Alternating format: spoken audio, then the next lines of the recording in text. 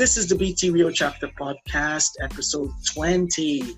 I'm your host, Stephen Hughes, and this cast is the sequel to our chat with speaker John Corbett in episode 19 as part of our series called Overcoming Challenges in Education, Meeting with the Speakers. So let's get straight to it. We were talking to John in episode 19 about some specific points related to storytelling and conversational elements in storytelling. So welcome back, John. It's great to be back, Stephen. Yep. Thank you for having me. Yes. So I have a few more questions. We had 5 topics we talked about in episode 19. Now in episode, let's talk a bit about some other things related to your plenary. So what if the students or the teachers, still going back to the idea of the classroom as a possible learning space for conversation, what if both of us, teachers and students, are overly concerned with how things are being said, the whole thing about the language, and not maybe dealing with interaction that takes place during a conversation? Yeah, my experience is that if you're teaching conversation properly, they don't. Because conversation is about your identity and about negotiating your identity, that very, very quickly becomes the focus. And you actually have to pull people back from the activity to get them to reflect on the language. So that's why I think it's very, very important to record some of the activities so that people can go back and look at it and say, how can you improve that? How can you be more concerned with how things are being said during a conversation? How can you say things in different ways, use different adjectives?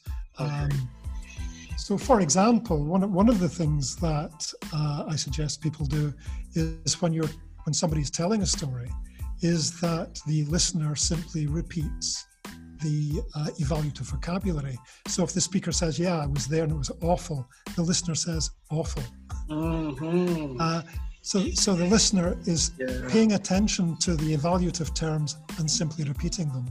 Right. And then one thing that you can do in the second revised version of that is, instead of saying awful, you give a synonym. So somebody says, I was there, there was this terrible smell, it was awful. The person says terrible or disgusting. So you're expanding your vocabulary of evaluation and emotion and empathy in each revision. But I think people get very, very involved in stories about themselves, and the difficulty is, in fact, getting them to reflect upon the way they are saying it. All right, cool. Well, wonderful. And then at what point does this, what we call speaking, normally we talk of it as speaking or a production, when does it become real conversation? What does it turn into conversation? I think you answered the question in your previous statement when you said that conversation is about interaction. For me, speaking turns into conversation when the focus and the purpose is purely interactional. And again, one of the difficulties is that when I trained as an English language teacher, I was told that speaking was transactional. It was all about information gaps. People exchanged informations. People do exchange information in conversations. People exchange opinions in conversations. The point is to construct and negotiate identities, to say, this is who I am, who are you? Right, and to bond, right? And we have to bond, to have a relationship, exactly. That's it. Can we have a relationship? And it's that genuine authenticity that is very difficult to recreate in the classroom. It's to say, okay, let's have an activity where we are really bonding, where we are really establishing and negotiating relationships. So we have to construct activities which invites people really to invest their identities in the interaction. That's it. And that can be tricky sometimes, because I know that some students may feel a bit exposed, or they feel scared of jumping in and really showing themselves. Absolutely. And as teachers, we have to be sensitive to that. That's right. But very often in my experience, learners want to engage themselves in an interaction. But you're quite right. The teacher has to be careful that people are not exposing too much, or you're inviting people to expose things that they don't want to. So you don't say to people, for example, okay, tell me a secret. if they don't want to. That's true. That's true. If they don't want to tell you a secret, Yeah, that might not be a good idea, right? Okay. Well, I think my next question kind of ties into the first, because you talked a little about the evaluative language, or focusing on the evaluative part of it, and the emotional part of the information that's being relayed, right? Why teach students how to back channel? Do you think is this an important skill? It's an absolutely vital skill, back channeling. Listening in a conversation is as important as speaking, and you have to listen properly, and you have to give the appropriate responses. You can't give too much, but you certainly can't give too little. Right. And if you don't back channel, then it's like dancing the tango with only one partner, or playing a football match, as they're doing in Britain just now, with no fans. Right. It's an empty experience, a conversational story with no response. One of the things that we used to do with our university students in social linguistics classes is we told them we used to go out and have a conversation in your mother tongue with somebody, but don't give them any response, don't give them any emotion, and observe what happens to that person. Right. Often they become very animated because they are desperate to construct a response or to elicit a response from you. Right. So you need to give responses as a listener, and these can be minimal responses like, yeah, sure, yeah, which simply says, I'm interested, carry on. But also you want that kind of empathic echoing that I talked about. When they say, oh, it was horrible, you say, yeah, that was terrible. That's right. When they say, oh, it was fantastic, you go, great. So you're giving people the kind of response that they're inviting you to have through telling the story. Even sometimes it's not just the words, might even be maybe a sound. Like they said, it's body language, it's facial expression. Yeah. It's how close you're standing to the person who's talking. Right. You can be too close. Right. You can be too far away. And this is culture as well, because different cultures have different norms of response. So, for example, my experience is that Brazilians are very responsive. They're very effusive. But other cultures, Scottish people, for example, we have a reputation of being quite cold because we're British. So there are exceptions to the rule, but you have to be sensitive to the expectations of your listener and the expectations of the speaker. Great. And you can play with this in the classroom. You can say, okay, give me a scale from 0 to 5 in terms of your engagement with the story. And you can say, okay, I want you to tell a story and I want you to be bored. Or I want you to tell a story and I want the listener to be too involved. Okay. And you can have a lot of fun with that. Over responding to the listener's story. And that is a good way of gauging a sensitivity as to what is appropriate. Wow, it's very good tips, Eric. You play around with the same idea. And I think it goes back to the idea of the rehearsal, because we do that sometimes in some classes where we ask students to do activities again, but maybe maybe tweaking it a little bit, changing those little aspects rather than doing the same activity, but doing it, but now with a bored tone, maybe excited, angry, distant, that would change a lot and show them the effects that this has on the interaction. Great point. Absolutely. Well, you also work with corpus searches and using corpus, which wonderful tools online to show how language is used frequently, right? Which I also love using. I'm a very big fan of corpus linguistics. So what are some other ways we can use corpus tools to maybe promote conversation in the classroom and get students to work with language in the classroom? Yeah, well, if you're using online corpora like COCA or the SOAP corpus is very, very good, something like that. I tend to use corpora more with teachers, but you can use them with students to raise sensitivity about certain parts of speech. Particularly if you've got a corpus like COCA that shows you how frequent a particular item is in the spoken part of the corpus and the written part of the corpus. And you'll find that certain adverbs, for example, are incredibly frequent in speech. Right. A word like totally, for example. Yeah, definitely. Is very, very frequent because we use it in speech in ways that we don't use it in writing. So in speech, totally is an agreement marker. So you'll say something and I'll say totally. And this is what is sometimes called confluence. I'm empathizing and agreeing with your position. It's a very important word to use for a listener. Again, it's part of listenership. So you're talking and you say something, I say totally. Totally. And you know that I'm your friend. you connect right there. Yeah, we're connecting through the word totally. Totally. Is it totally Yeah.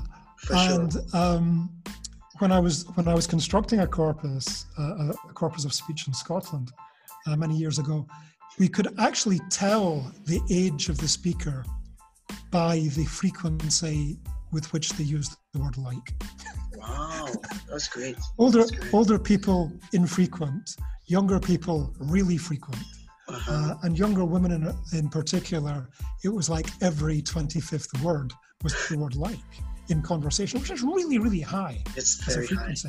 High. And it's important for reported speech and conversation because you can dramatize a conversational story by saying she was like, he was like, and I was like, and he was like, and she was like, and then you simply report the speech. So it becomes a frame for reported speech that turns the conversation or the conversational story into a kind of play. You get the words of the participants. So corpora are really, really important because they identify these really, really frequent features of speech, things that are much more frequent in speech than they are in writing. And when we look at them in spoken interaction, in corpora, we can see their conversational function. And that's how we would use corpus tools. All right. Yeah, I'm currently doing my PhD in that, in corpus linguistics.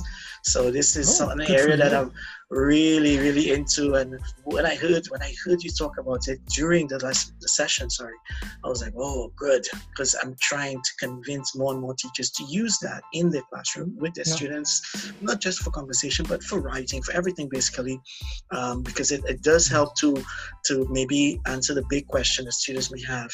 Is it very common? Do they use it like that in English? Because I might say it as a speaker of the language, but it's just my experience. I don't know what everybody uses or what everybody does, I see.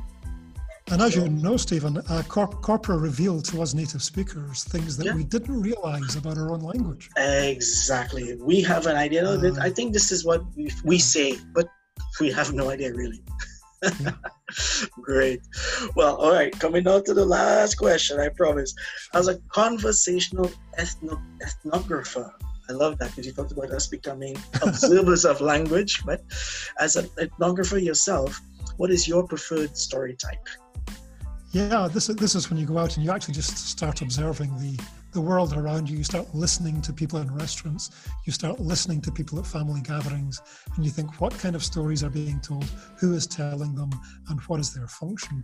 My favorite type of story has to be the anecdote, because for me, that is the way in which we put ourselves on the line. We expose ourselves. We say, this is my emotional response to this situation, and I'm inviting you to share it or reject it.